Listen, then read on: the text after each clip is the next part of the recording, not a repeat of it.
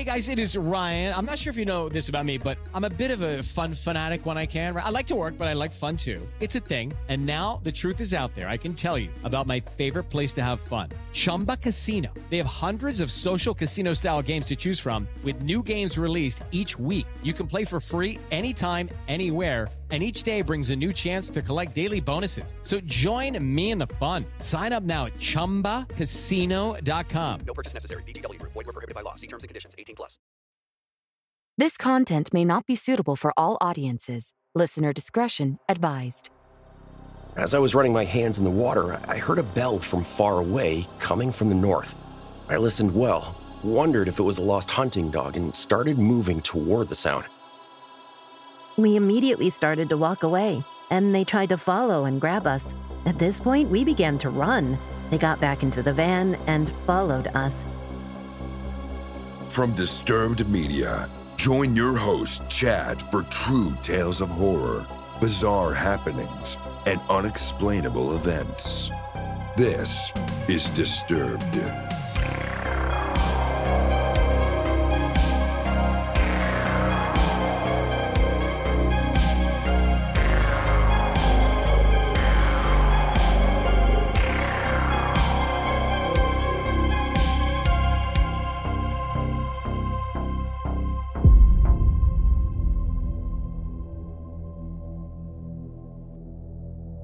Welcome back in, everyone, and thanks for joining me. This week, I'm bringing you 3 true tales and a listener voicemail that will frighten and disturb.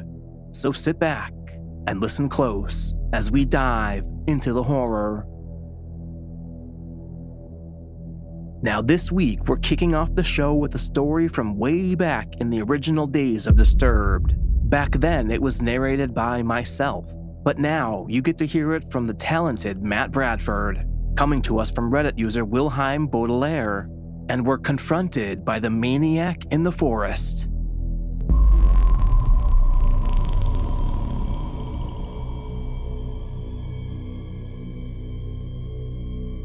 This is truly the scariest, most horrible thing that has ever happened to me. I've never been so petrified in my life. To this day, I still don't know who this man was, what he was trying to do, or if he is still where I saw him. I was back home for the summer for the first time in a year after starting university. Our home was, still is, just outside a small town with forests all around. There was also a small man-made lake, which was diverged from a river that ran for miles through the forest and ramified into a few streams east of the lake. Near my home, there was a small grassy path that led to the river following a stream. It was a long walk, but one I used to go to often as a child. I knew the forest there well. I knew where I could cut through dense trees to meet the stream. The walk I would go on always led me off the path, which turned northwest slowly, so away from the stream, and then took a sharp turn to the west after a few miles walk, at which point the stream was hidden quite deep into the forest. I'd continue to walk north and follow the stream through the forest to get to the river, then follow the river west to get to the lake. Now, it's easy to get lost in this forest because the terrain isn't just a slope down to the water. It goes up and down, and you end up completely surrounded by trees. I'd spent many days wandering around there alone or with my dad over the span of 18 years. Never saw anybody else in the forest. I went there twice that summer, both times alone-ish. The first time I left in the morning, I walked along the path away from the stream to the sharp bend, then cut back into the forest. I reached the stream after an hour or so. As I was running my hands in the water, I heard a bell from far away coming from the north. Something was making a bell ring fervently and periodically, which I found strange. I listened well, wondered if it was a lost hunting dog, and started moving toward the sound. Yeah, I know, a stupid move, and I'd be the first person to die, but I was heading north anyway, so what the hell. I realized it couldn't have been an animal. I could tell the bell was too heavy because of how clear the sound was to be on a collar. I kept moving and the bell was moving away from me. It stopped completely after 5 minutes. The stream wasn't big enough or strong enough to carry a bell. It could have been enclosed in a tin or something, and the river was too far still. I thought of everything, but nothing explained the sound, apart from the one obvious thing, which I didn't feel comfortable with for some reason. I knew it had to have been a person, but I stopped thinking about it and just walked on normally. Until I found a badger, a bloomin' dead one, carefully decapitated. It had obviously been done with a knife. It was fairly fresh, the body was still limp, and there wasn't much smell coming from it. The wound was full of maggots, but I knew that happened soon after exposure. The sound of the bell had been following the stream, so had I. So the badger was put there, or maybe killed there, at least decapitated, while I was walking that way. I suppose, but don't really know. And nothing else happened that day. But 1 week later, I went back for the second time that summer, and, well, the last time ever. I left home around 6 p.m. I made it to the stream, then walked to the river in an hour, then decided to go back the way I came because it was getting late and it was raining quite heavily. The sun set at around 9 p.m. I was walking as fast as I could. The sound of the rain in the trees was surreal and loud. I was somewhat trotting with my head down for a while through the clearest and most open part of the forest when I bumped into something heavy. The smell was sickly.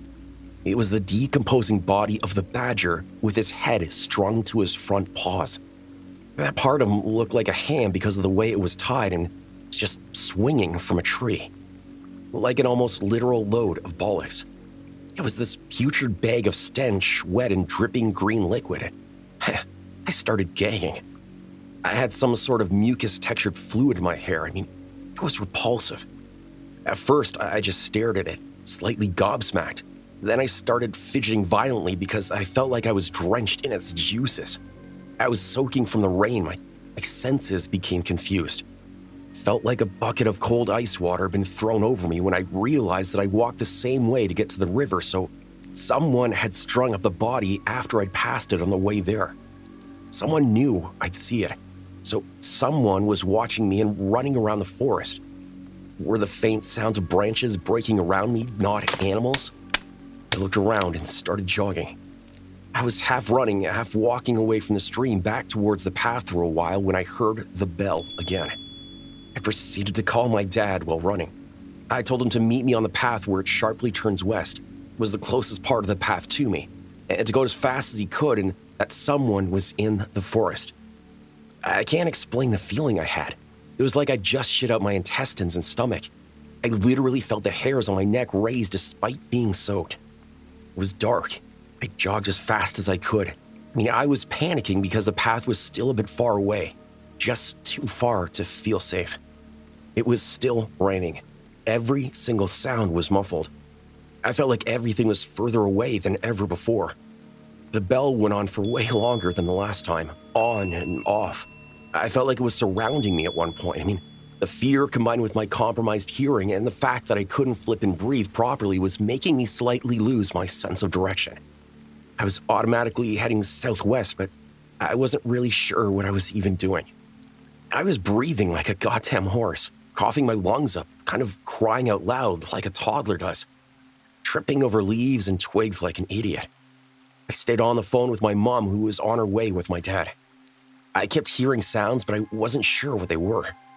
My mom was screaming on the phone at the same time that they were on the path. She was saying that I needed to run, that my dad had gotten out and was heading east from the path bend. I was so terrified, so I went into survival mode. I was doing that half running, half speed walking thing again because I was out of breath. Then I heard branches break. Clear footsteps for the first time from down in the forest, and the bell ringing louder. Didn't want to look, but I looked over my shoulder. That's when I saw what was in the forest with me. A tall figure creeping in my direction at the very end of the clearing, ringing this bell slowly in front of his stomach. I could tell he was staring straight at me. I don't know if I had a hidden secret sprinting ability or instinctual adrenaline-induced superhuman powers, but when I tell you I ran for my life, I fucking didn't look back once. I screamed as much as I could. I lied. I said, "I'm on the phone with the police. They're on the path. Dad, can you see me? I'm here." I wanted to yell, "Dad, please, where are you?" But I kept that to myself. I felt like something awful was going to happen. I felt like the man was right behind me, but I kept telling myself not to look back. I was gasping and wheezing, crying so hard and screaming for my dad. I felt shivers on my neck, and then they just switched off. I just ran. I even dropped my bag and only realized I didn't have it anymore when I was in the car. I felt like my phone was my only way home. Things no longer felt real. It was like my legs were moving by themselves. I didn't know if the man was still following me. I could only hear my heart beating in my ears and the bell. I finally heard my dad shout my name, and I knew he was coming my way and that he could see me because of the intonation in his voice. I pretty much lunged myself at him when we got to each other. My dad heard the bell too. Even my mom could hear it on the phone. She was waiting with the car and ready to leave fast.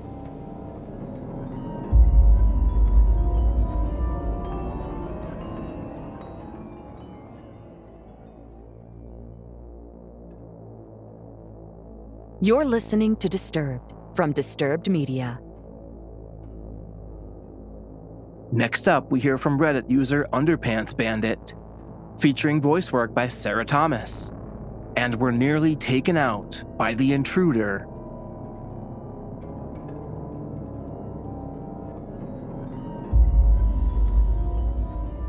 So this was May 2017.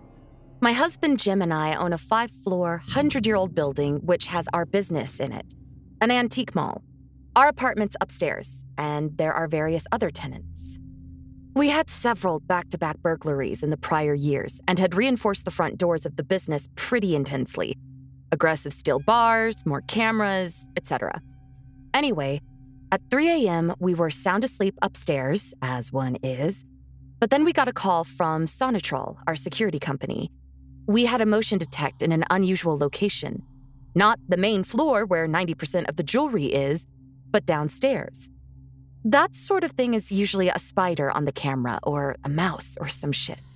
So we ran out less than prepared. I was only wearing a tank top, undies, and flip-flops. Jim did not grab his baseball bat, but at least had on pants. I went one way to check the front door, which was intact, and Jim went the other to check around the back. Suddenly, he called me and said, "Someone's inside." So I fumbled with my phone trying to call 911. In that situation, your monkey brain is in the driver's seat, and the phone is the black monolith from 2001: Space Odyssey. Finally, I managed it and rounded the backside of the building, narrating to the 911 operator. Broken glass, broken window. I said, as I later heard during the run-up to the trial, "Oh my God, they're in there. Please come now." Then there was an unholy crash. It sounded like everything inside was being smashed to bits.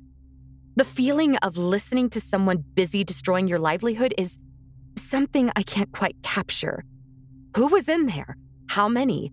What path of destruction was being wreaked? I could only yell down the phone at a faceless voice, begging for help that I knew was still minutes away. Bear in mind, I was freshly awoken into a horrible situation, barely clothed, and it was escalating by the second. As it turned out, the burglar, Troy, had come face to face with Jim, trying to exit the building out of the broken window before I'd arrived. They locked eyes, and Troy said, "Oh shit," and reversed in direction back to the depths of the building. Then he dropped his backpack with stolen merch, flung himself bodily over a giant iron gate, smashed through the restaurant tenant's door, and then subsequently out their main door. At that point, he'd caught a lot of glass to the face and body and was bleeding pretty badly. Jim caught him on the exit and fucking pounced on him. Full body slammed to the cement. Then he pinned Troy. Adrenaline is wild. I was not crying, but urgently begging the operator to hurry, hurry, hurry. I was terrified I was going to see my husband die before my eyes. And then I ran right into the fray because, again, adrenaline. It gets right up on you and you just do the stupidest shit. They were in the middle of the street, dimly orange lit by the streetlights, and it was hard to parse out what was going on. Fucking thanks, sweet baby Jesus. Troy did not have a weapon and was wildly unprepared to have a madman tackle him in the dark.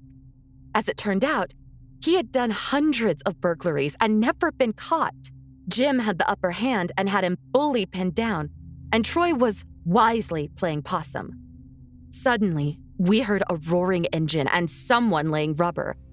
Apparently, I started screaming. Yeah, it was Troy's getaway driver, His wife, Kelsey. She leaned out her window and yelled, "Get the fuck off him or I'm gonna kill the bitch." That was me. The bitch, c'est moi. Clearly captured on the audio, but I don't remember it. Not willing to wait, she then tried to run me over. I vaguely remember realizing things were going horribly wrong, but desperately trying to read the license plate into the phone with an idiotic laser focus. It was out of state and I struggled to read it. That's all. My brain deleted how close she'd come to turning me into a bloody smear. Within maybe a foot of me, fast, while I dodged like a badly clothed matador, clutching my phone. We had to listen to the 911 recording a year later in the prosecutor's office, synced with the video. The video was from a nearby business, with really good exterior cameras. Jim started crying. He had no idea what a close call it was. The engine revving overwhelmed my screaming at a certain point. My voice was blown out. I was trying to chant the license number like an incantation, but you can't hear it because the engine roar and squealing tires. Jim let Troy go, of course. Troy jumped into the car and they tore off down the street. The police showed up maybe a minute later, but they were gone. Anyway, Troy had bled all over Jim from the door glass. Jim freaked out so hard later. We figured Troy was likely using IV drugs. Correctly, as it turned out. And I had to inspect Jim for cuts using a flashlight to make sure I missed nothing. He still got tested.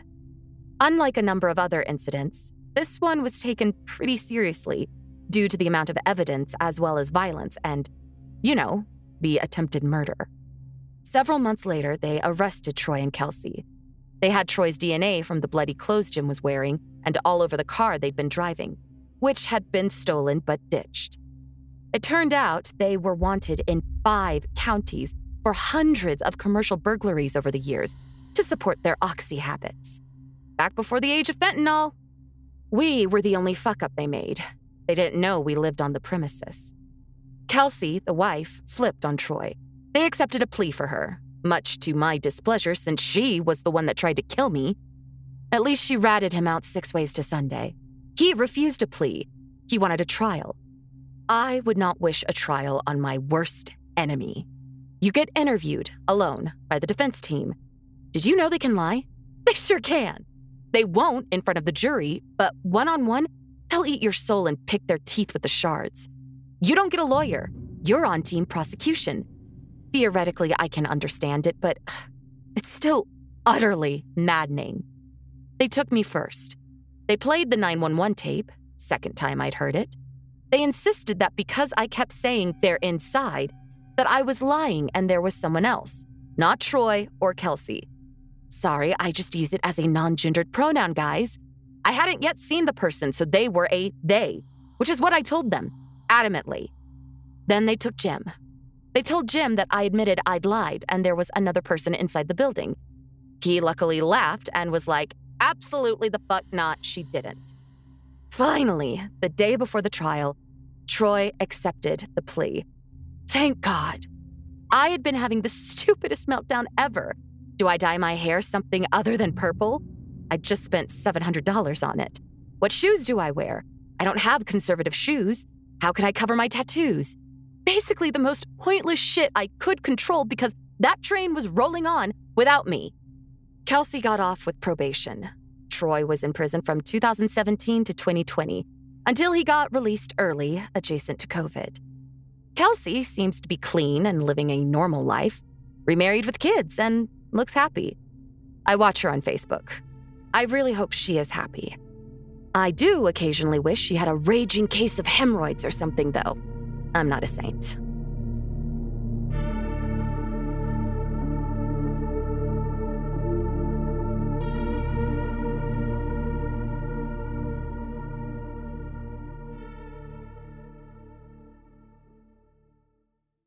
Step into the world of power, loyalty, and luck. I'm gonna make him an offer he can't refuse. With family, cannolis, and spins mean everything. Now, you wanna get mixed up in the family business. Introducing The Godfather at ChumbaCasino.com. Test your luck in the shadowy world of The Godfather slot. Someday, I will call upon you to do a service for me. Play The Godfather, now at ChumbaCasino.com. Welcome to the family. No purchase necessary. VGW Group. Void where prohibited by law. 18+. Terms and conditions apply. You might be surprised to know that not all serial killers are straight, cisgender white men, and the victims of true crime are not a monolith either. She's Wendy, and I'm Beth, and together we host Fruit Loops Serial Killers of Color, a true crime podcast. Together we take deep dives into the true crime stories about marginalized and minoritized perps and victims that often go untold. We also provide the context and nuance that these stories deserve. At Fruit Loops, we're serving up true crime with a side of history, society, culture, and some fun. Listen to Fruit Loops Serial Killers of Color on Spotify, Google Play, Apple Podcasts, or wherever you get your podcasts.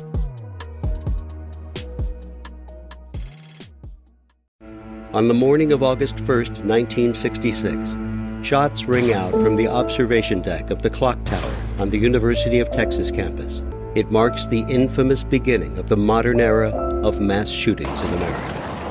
You're listening to Stop the Killing podcast. Join us as we take you behind the crime scene tape to explain global mass shootings and mass attacks. I'm Sarah Ferris, but more importantly, this is Catherine Schweit, the former head of the FBI's active shooter program. I spent 5 years as the FBI's top executive looking for answers to the mass shooting crisis. I've been at the shooting scenes, I've traced heroic acts of bravery, and I've sat silently and listened to the heart-wrenching stories from survivors. Amongst this horror, there is hope. We all hold the key to stop the killing. You just need to know how to unlock the door. Download Stop the Killing and be part of the solution. Search Stop the Killing on Apple, Spotify, and all the usual suspects. You're listening to Disturbed. Now, back to the horror.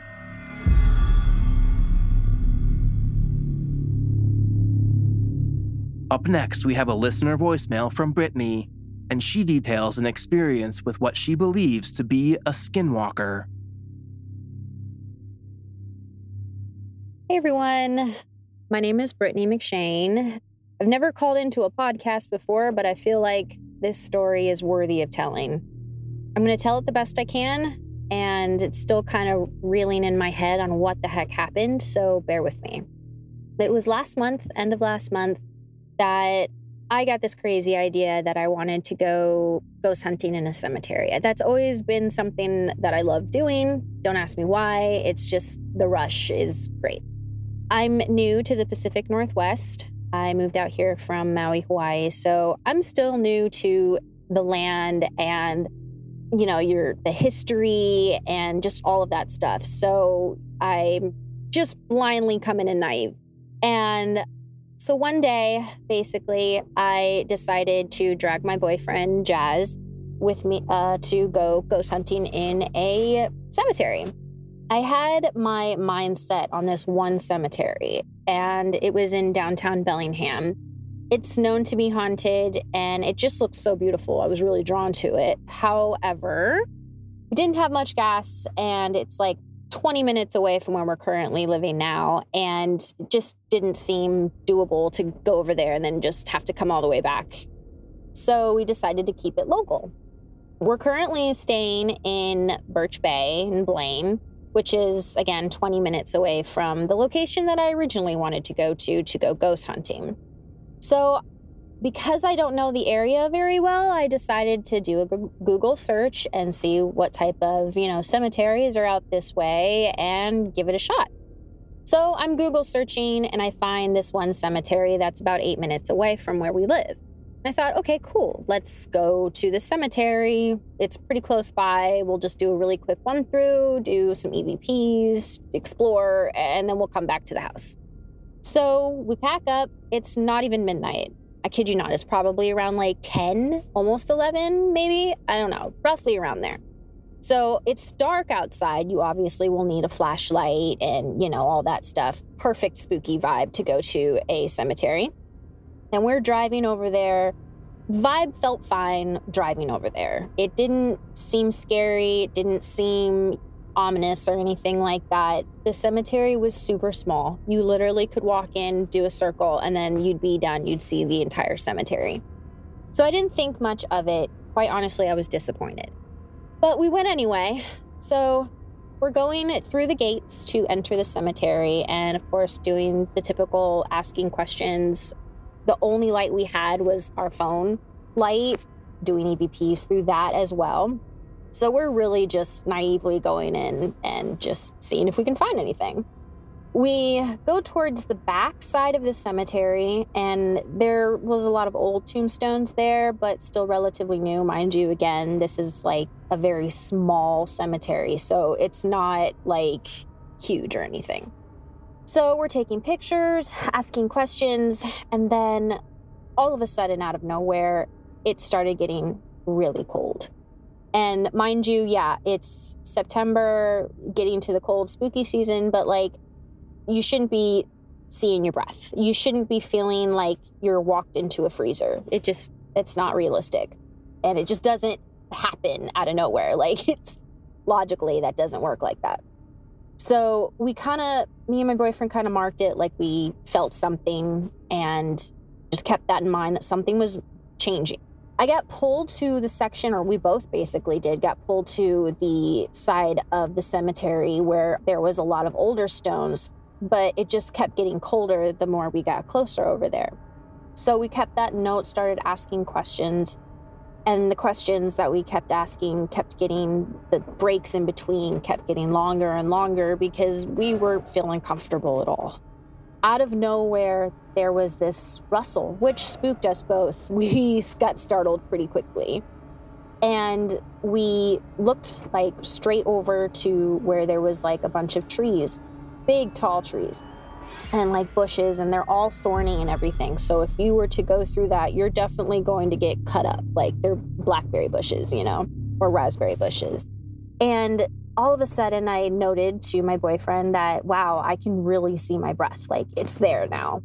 And as soon as I say those words, there is this high pitch, out of this world, cackly scream.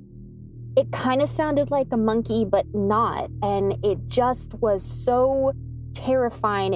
It made your whole body stand, like all the hairs on your body stand up. It just didn't sound of this world. And I've shown my flashlight from my phone up to the bushes, or up to the trees, and I swear there was this creature, super long and super, like, arms and legs were just like really long, could reach pretty far up. And mind you, these trees were cut down in the middle, like, so you have to really try and get to the branch. You got to be like a giant to get up there, especially from the ground up. And those bushes like would have cut you. There's no way.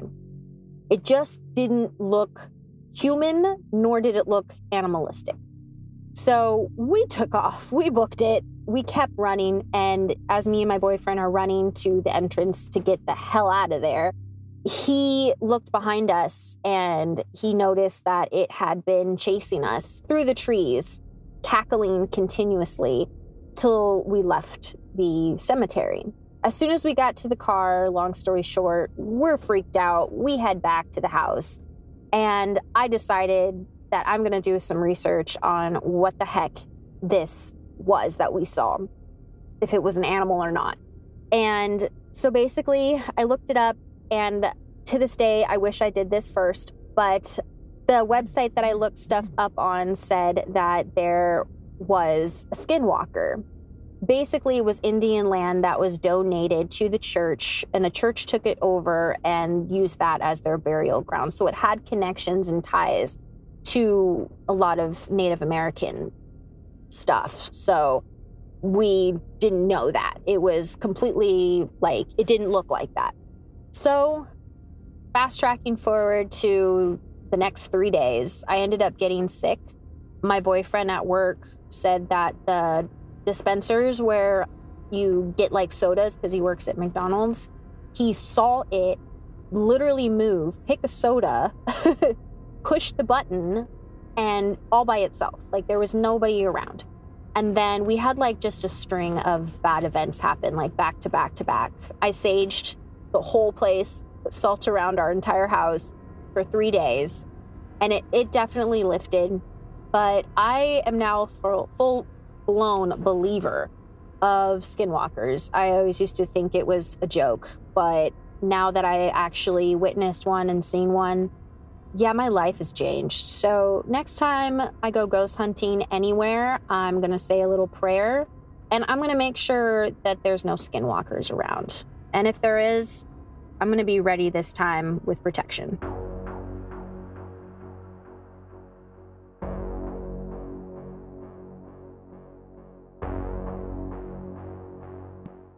Get your voice on Disturbed with our hotline, available 24/7 completely free. Tell us your experience or just leave your comments on the show. Visit hotline.disturbedpodcast.com on your mobile device or computer.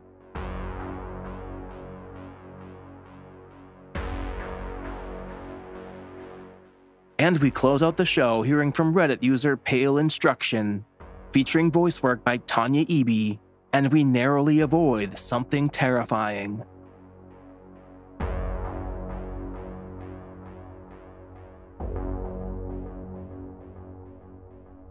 I never tell anyone this story, but reading all the stories on here, I feel like I need to post about it. Because of this, I don't go on walks alone or even with friends, unless it's in a very public place. But even then, I am paranoid. With that being said, my friend's family had just moved to a new town 15 minutes from where I lived. It was a complete ghost town with one tiny grocery store, a post office, and a school. This town was so secluded and quiet, I rarely ever saw cars drive by. One night, as we were unpacking boxes, we heard a knock at the door. It was a big, tall man with a shotgun in his hands. Being from Oklahoma, this could mean you're either meeting your hick new neighbor, or it's actually someone wanting to harm us. Turns out it was just a hick neighbor coming to introduce himself.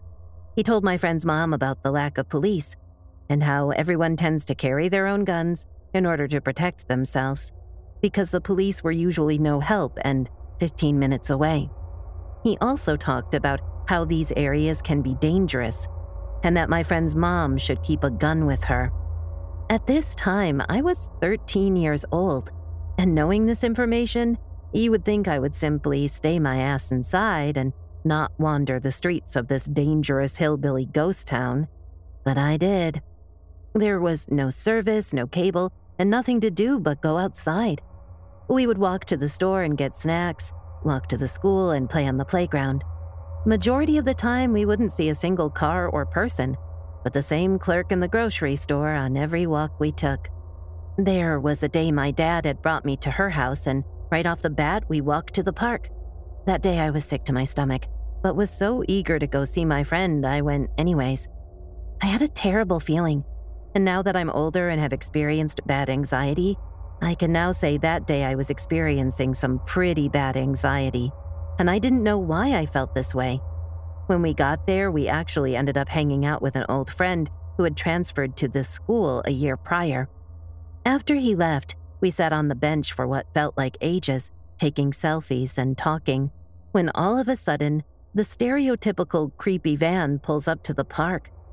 Now, my friend was and still is way braver than I was and will ever be, and she was always the daredevil one in our friendship.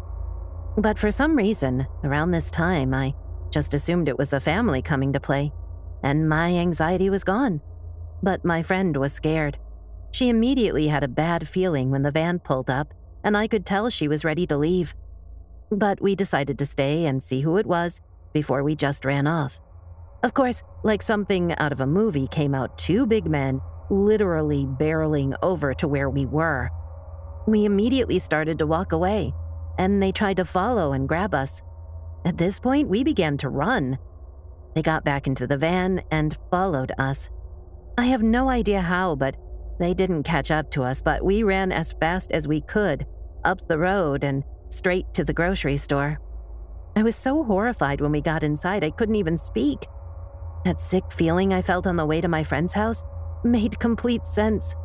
My mom was always watching true crime growing up, and sometimes she would have me watch with her, so I was always really scared to walk around because of that.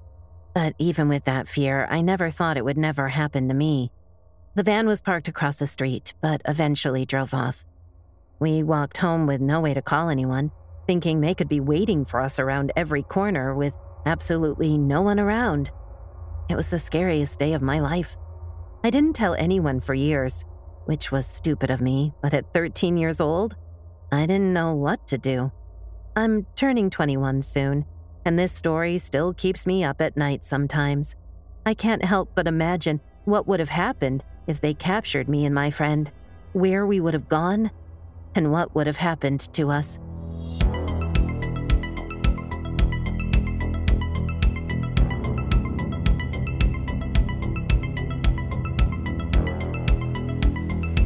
Follow our social channels on Facebook and Instagram at Disturbed Podcast and on Twitter at Disturbed_pod. A big shout out to our newest Plus members, Katie Parsons, Jennifer Brown, and Heather Willoughby. If you enjoyed the show, please consider joining Plus at disturbedpodcast.com/plus for bonus episodes and ad-free listening. But if you can't, you can leave us a positive rating and review on your favorite listening platform. Share your own true horror story at disturbedpodcast.com. Music by Carl Casey at whitebataudio and co.ag. And until next time, stay safe out there, y'all.